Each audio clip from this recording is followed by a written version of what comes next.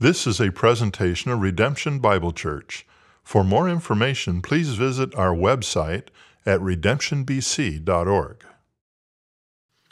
And I'm sure we've all been let down by someone at some point, haven't we? Someone said they would do something that they didn't. Someone said that they would be somewhere and they weren't. Or someone said they love you and it feels like they don't. And there's a cumulative effect to being let down over and over and over, isn't there? And the more you're let down by others, the less you trust others. Right? Fool me once, shame on you, but fool me twice, shame on me. And each occurrence, each time we're let down, it shakes us, doesn't it? It erodes our trust in others, and it leaves a scar. Scars that tell stories, scars that serve as reminders of how others have let us down, of how others have hurt us, of how others have abandoned us. And so we separate from others. We isolate ourselves. And not only do we do that with others, we do that with God as well. And see, when it feels like God has let you down, when it feels like God isn't there for you, when it feels like God fails to live up to your expectations of Him, we begin to lose trust in God. We begin to question His love and doubt His promises, don't we? Questioning that He is who He says He is, that He is sovereign, doubting that He'll do everything He's promised to do, that He is faithful. Advent is a season that tests our faith and trust in God, I think. This morning, as we continue Advent in the prophecy of Isaiah in our series, For Unto Us a Child is Born, here in chapter 7, we're going to see King Ahaz face a test of trust. As his faith and trust in God, they're tested, and they're going to be tested by God.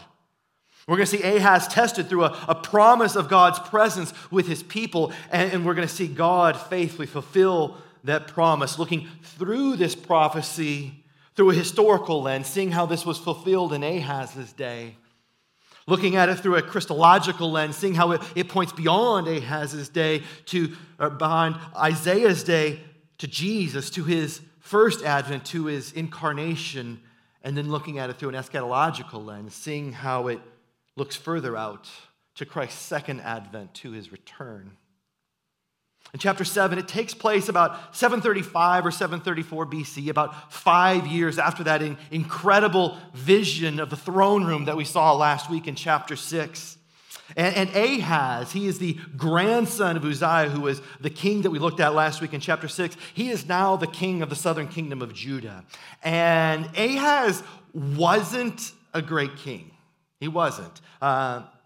It says in 2 Kings 16 and 2 Chronicles 28 that he did not do what was right in the eyes of the Lord as his father David had done. And so you might be wondering, like come on, Ahaz. How bad was he? He couldn't have been that bad, was he? Well, it says that he made metal idols, worshiped them. He offered offerings to pagan gods. He was so bad, it says that he even burned his sons as an offering. And so can you imagine a nice fall evening, and his dad goes to the kid and says, hey, son, you want to have a fire tonight in the backyard? You want to go roast some marshmallows, do you? If you're that guy's kid, say no, by the way. Not a great evening in the backyard. Needless to say, though, God wasn't thrilled with Ahaz.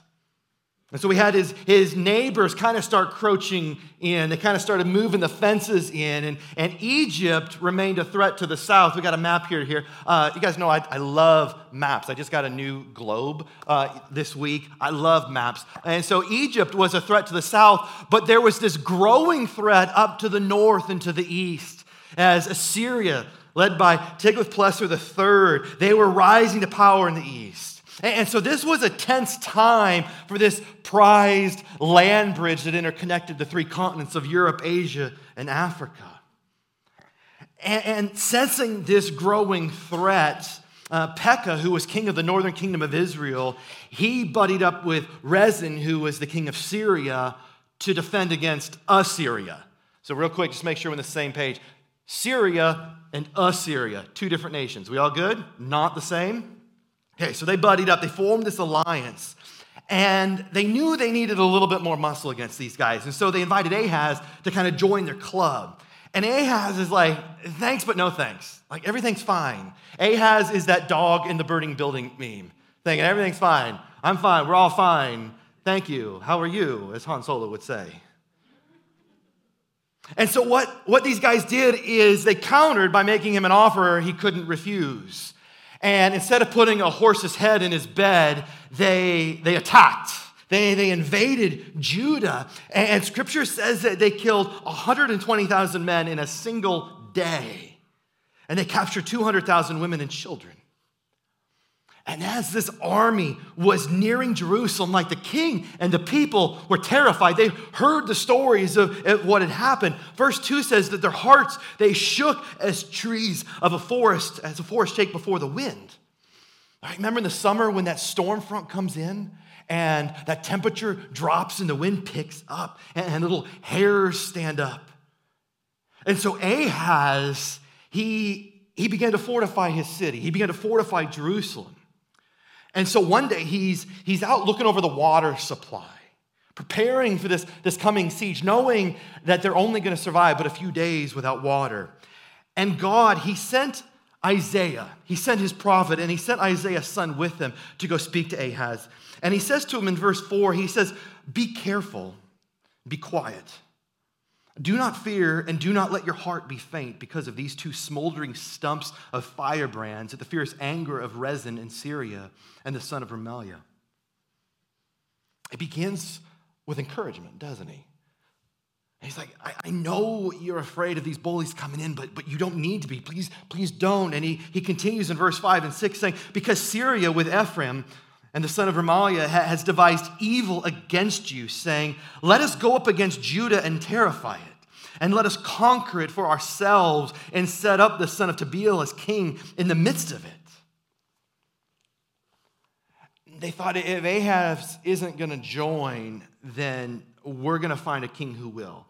And their plan was to install a puppet king over Judah, a king from outside the line of David with one string tied back to Samaria, to Becca in Israel, and another string connecting back to Damascus, to Rezin, king of Syria.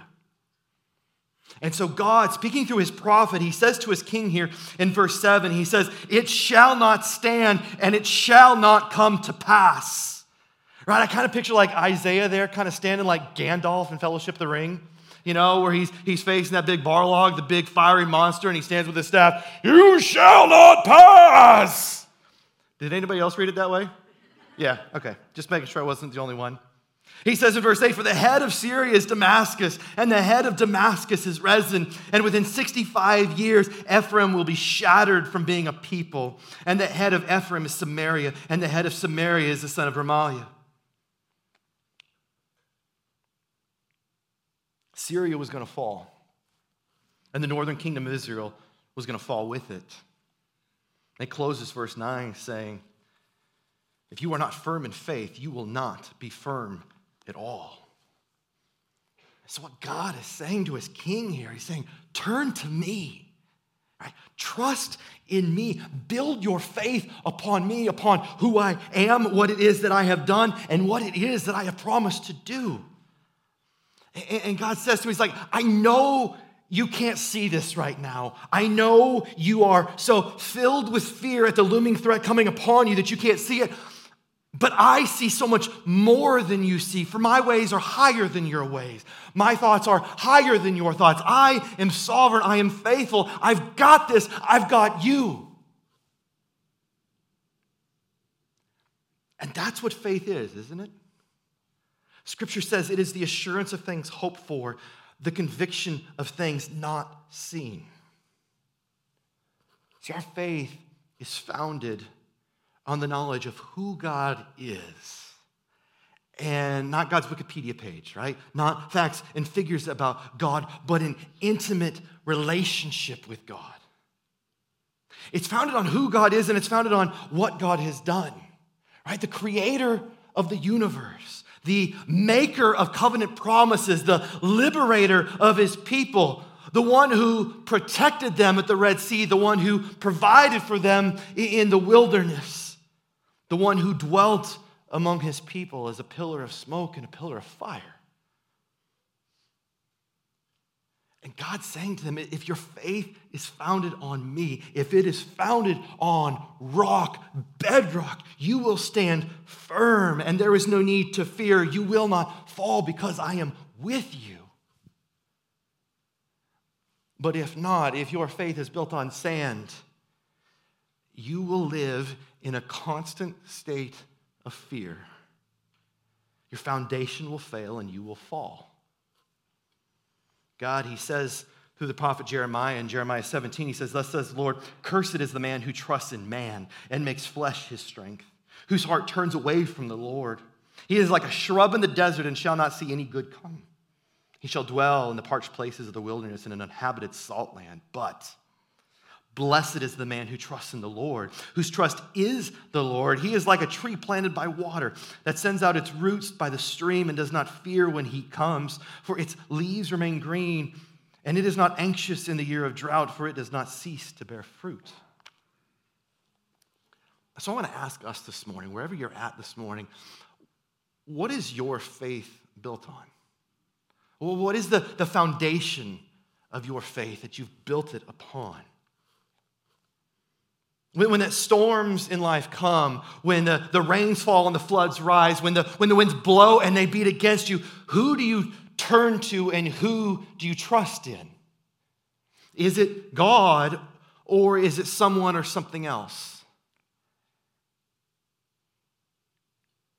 And not the God that you've created in your mind, not the God that you've heard about from the world, but God as he has revealed himself to be through the written word of Scripture, through the living word of his Son, Jesus Christ. A God of grace and mercy, a loving and ever-present Heavenly Father. See, the storms that we face in life, they test the foundation of our faith, don't we? They test us. They test our knowledge of God. They test our trust in God.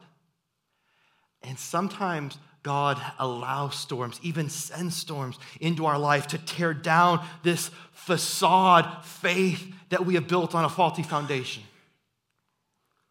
And when that happens, it's scary, isn't it? When you find yourself doubting, when you find yourself questioning, when you find yourself in that crisis of faith, like for all I know, you're there right now in this very moment. It's scary. And what do we do when we're scared? We reach out for someone's hand, don't we? We reach out for someone's hand to help us shine light in the darkness. That's why we don't face these tests alone. We face them together, rebuilding our faith on a strong and firm foundation together. But Ahaz, man, he chose to face this test alone. And so who would he turn to? Who did he trust in? In verse 10, the Lord, he says he spoke to Ahaz. He spoke through Isaiah, right? Divine words spoken through a human mouth. And he says in verse 11, he says, ask a sign of the Lord your God. Let it be deep as Sheol or high as heaven. God's saying, ask me, test me, ask me for whatever you want, whatever your heart desires, and it's yours. And yet this test, it wasn't a test of God, it was a test from God. It was a test of Ahaz's trust in God. And he says in verse 12, Ahaz responds saying, I will not ask, and I will not put the Lord to the test. Second time in 12 verses that we've seen Ahaz say, thanks, but no thanks. Everything's fine.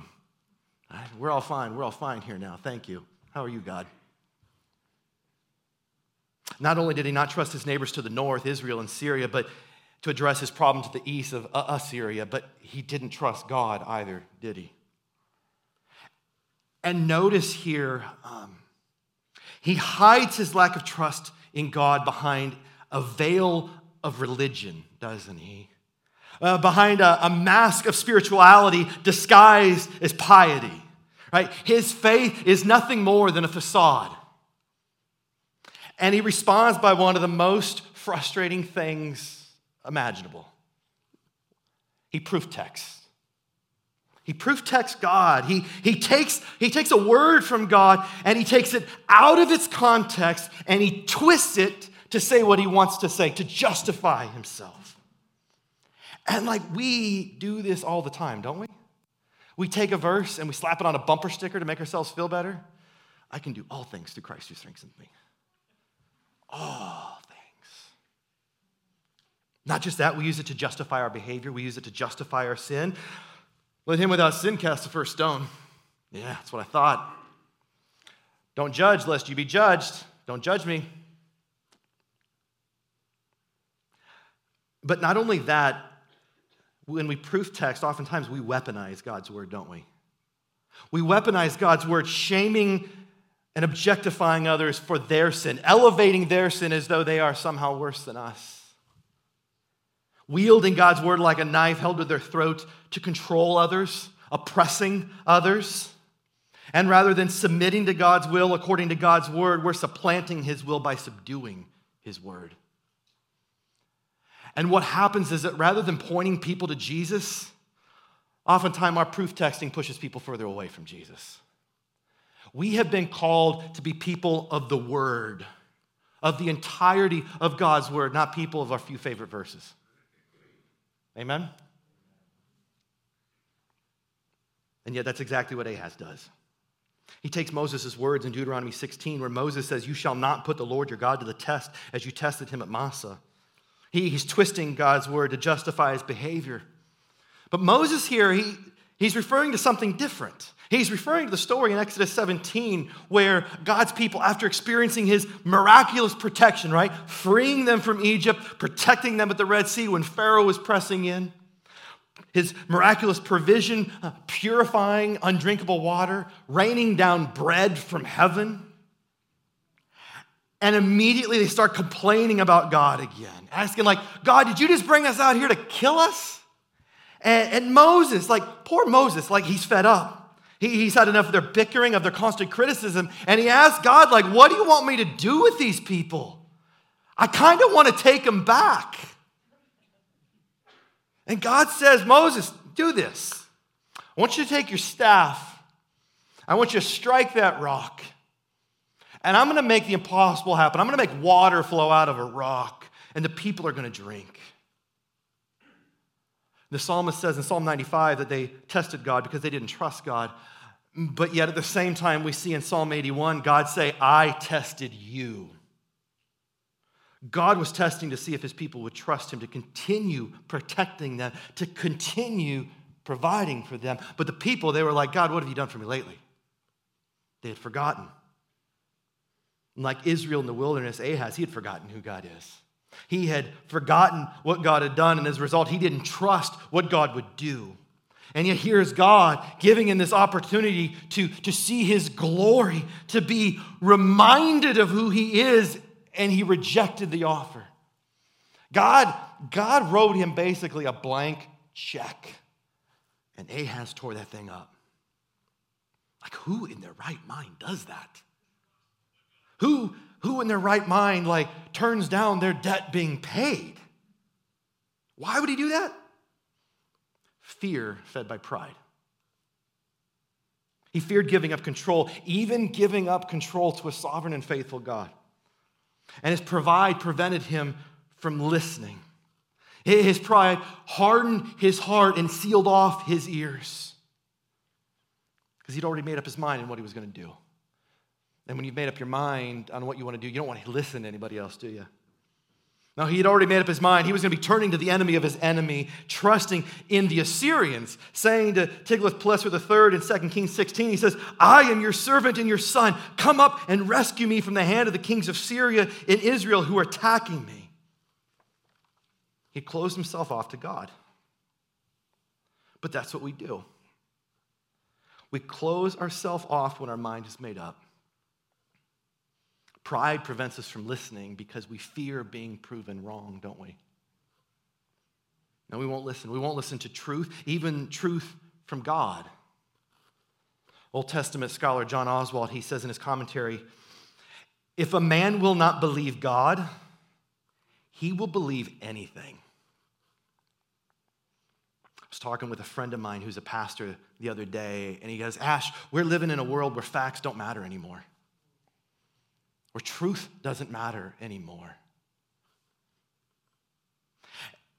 We will believe the craziest conspiracy theory imaginable while rejecting the simplest, clearest truth available.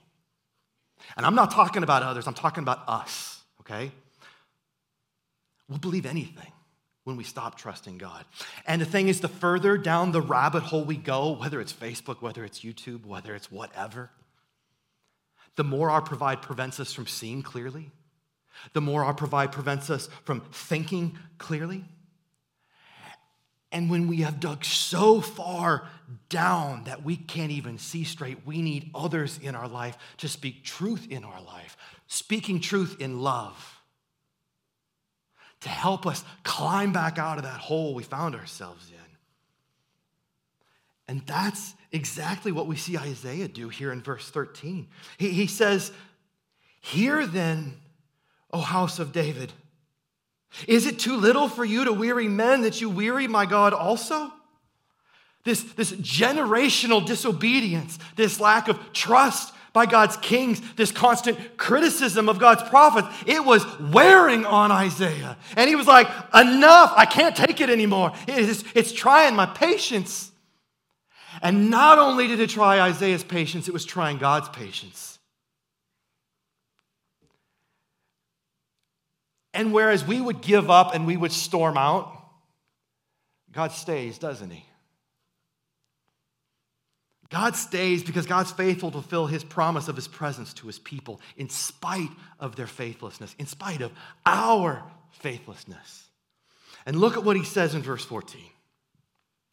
"Therefore, the Lord himself will give you a sign." You won't ask for it, he's going to give it to you anyway. He is still going to show you who he is.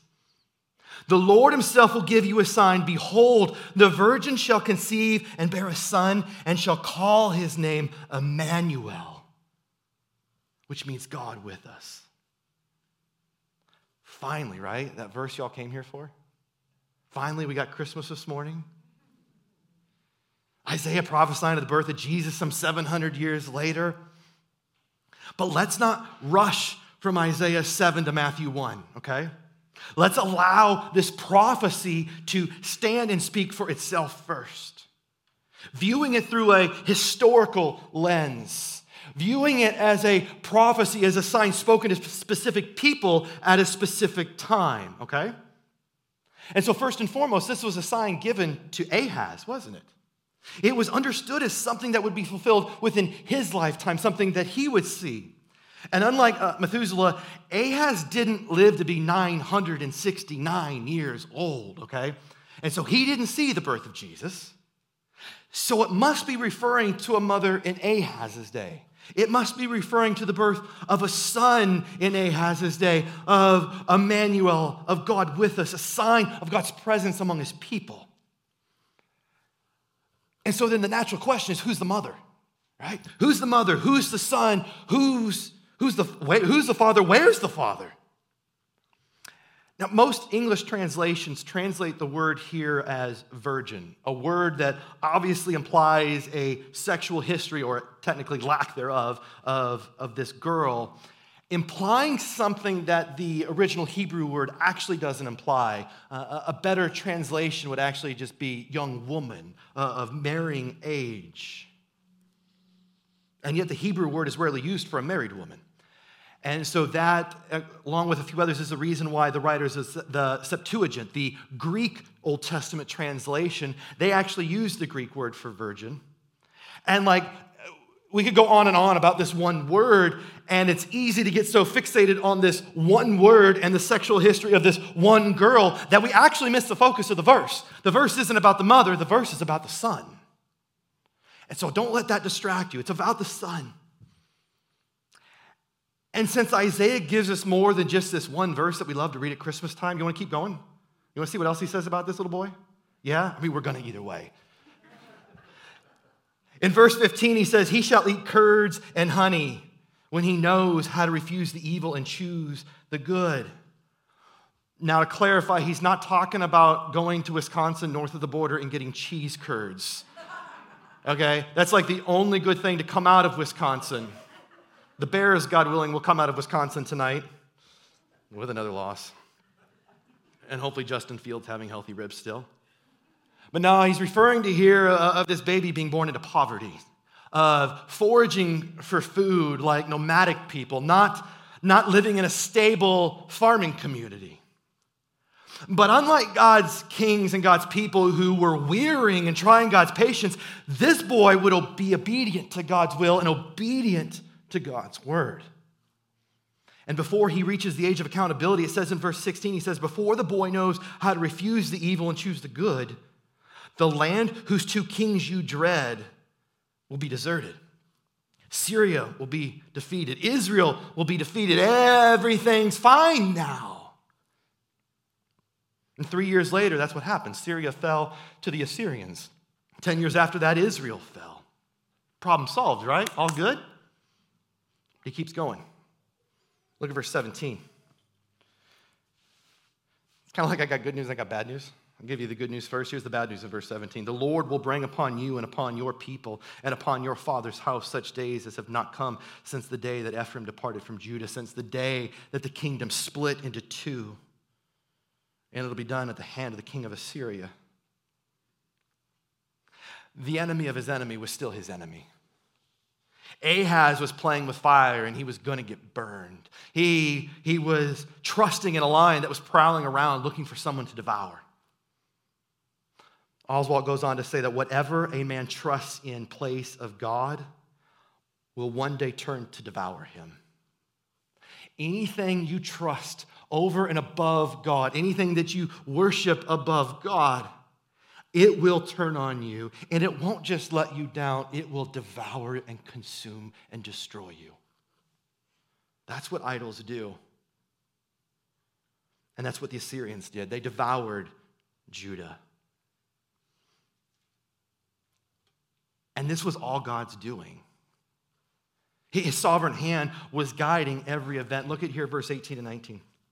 He says, in that day the Lord will whistle for the fly that is at the end of the streams of Egypt, and for the bee that is in the land of Assyria, these two encroaching powers. And they will all come and settle in the steep ravines and in the clefts of the rocks and on the thorn bushes and on all the pastures of your land. And then comes one of the most troubling verses in all of Scripture here in verse 20. In that day the Lord will shave with a razor that is hired beyond the river with the king of Assyria, not just the head and the hair of the feet. I'm glad I'm not the only one with hair on my toes, by the way. I didn't notice that this week. I just kind of noticed that right now. I've always been a little self-conscious about that. I kind of look like a hobbit. That's why I don't wear flip-flops much. But then get this. You ready for this? Pray for me, guys. And it will sweep away the beard also. How do you guys you're just okay with this? It's the worst of the whole prophecy right here. I was good shaving my head, right? I get that. I got a bald spot growing, okay? We got some brotherhood going here with those of us that are lacking in the top section, don't we? We don't even have to have met each other. We're just we're brothers. I'm good with that. But the beard? Please, God, no, that would be humiliating. I trimmed my beard last night and I cried, okay? Just trimming it. I didn't shave it. But a beard in Isaiah's day, it was a badge of honor for a man. It was a sign of respect. And so shaving a captive's beard, it was a sign of defeat. It was a sign of disgrace. It was a sign of humiliation. And God was going to be the one doing it. That's exactly what Assyria in God's hand did. Ahaz's hired hand from beyond the Euphrates River, what they did to Judah. They ravished the people, Isaiah goes on to say. So few that just one cow and two sheep was going to be all that they needed to feed the people. They ravished the people, and they ravished this land of 1,000 vines worth 1,000 shekels that would become nothing more than an overgrown land of briars and thorns. And so about now you might be thinking, okay, Pastor Ash, that's great. There's a historical context to all this. I get it. You could have just said that. It's a sign given in Ahaz's day. Fine. You still haven't told us who the mother and the son are. When do we get to that? Now we get to that. Scholars have kind of identified three basic options for this, and if I could be Monty Hall for a second, I would like to show you what's behind three different doors, if you will, and you get to choose. And so behind door number one, we see the son of Zion. Remember, Isaiah's son, Shear-Jashub, in verse 3, the one that went up with him to Ahaz when he was looking over the water, his name means a remnant shall return. And he's not just referring about a geographical return from physical exile, but a relational return from spiritual exile, returning to God, repenting of their sin. And so door number one is more of a figurative sign of Emmanuel, of God's presence among his people that have returned. Door number one is not the most popular door, though. Behind door number two, we see the son of Ahaz, the son of the king, Hezekiah, his son, who God was clearly with because it says that he did what was right in the eyes of the Lord. He was from the line of David, as Isaiah alluded to in verse 13, giving hope that this Davidic line of kings would continue, that God would be faithful to fulfill the covenant that he made with David in 2 Samuel 7. But the problem with door number two is that Hezekiah, we think, was about 10 years old at the time of this prophecy. And so he wasn't a child yet to be born. He was a child already born. Behind door number three, we see the son of Isaiah, a son that we see and meet here in chapter 8, where he says in verse 1, "Then the Lord came to me. Take a large tablet and write on it in common characters belonging to Maher-shalal-hash-baz." His name is a lot easier to, what its name means is easier to say than his actual name. It means quick speeding to the plunder, swift and hurrying to the spoil. And what God says, I want you to write this name so big and so easy to understand that everyone will know this name. And he says in verse 2, "And I will get reliable witnesses," God will. "I'll get reliable witnesses, Uriah the priest, Zechariah the son of Jebekiah, to attest for me." These witnesses, they're going to come and they're going to see and they're going to understand. And then they're going to go and they're going to share with others. They're going to tell the good news of the birth of this baby. And he says in verse 3 and 4, he says, Isaiah now, "I went to the prophetess." He went to his wife and she conceived and bore a son. "And then the Lord said to me, call his name Maher-shalal-hash-baz. For before the boy knows how to cry, my father or my mother, the wealth of Damascus and the spoil of Samaria will be carried away before the king of Assyria." There's a striking resemblance there between verse 4 and what we read back in chapter 7, verse 16, isn't there? That before the boy knows how to refuse evil and choose good, the land of the kings of dread will be deserted. And he's describing events that would occur in Isaiah's son's lifetime, during his childhood. And that's led many to choose door number 3 and believe that God spoke of this child, this son of Isaiah, a sign of trust and of God's presence with his people, that their enemies would be destroyed and that their God could be trusted. But in the end, who was this mother? Who was this son in Isaiah's day? Well, door number 3 might have the best support. In the end, to be honest, we're not sure. I'm going to say something you've probably not heard said at a pulpit many times. I don't know. At least not with the level of certainty I think we all desire, that I desire, and that's okay. Oswald continues saying in his commentary, he says, there's an aura of mystery about the Emmanuel figure. Can we just be honest? There's an aura of mystery about a lot of Scripture, and we live in that mystery, don't we? We don't have it all figured out. That's okay. There's an enigmatic nature of the reference. It makes it extremely difficult to identify the child of Ahaz's time. And so if men and women over 2,000 years with a lot of letters after their name and degrees on their wall don't quite know for certain, I'm okay telling you I don't know for certain. And there's no mention of the father. There's only a vague reference to the mother, and there's no indication of a virgin birth in the Old Testament. So it's okay that we don't know with certainty, because that sign was given to that people. It was given to people who did see and who did understand and who were reminded that God was with them.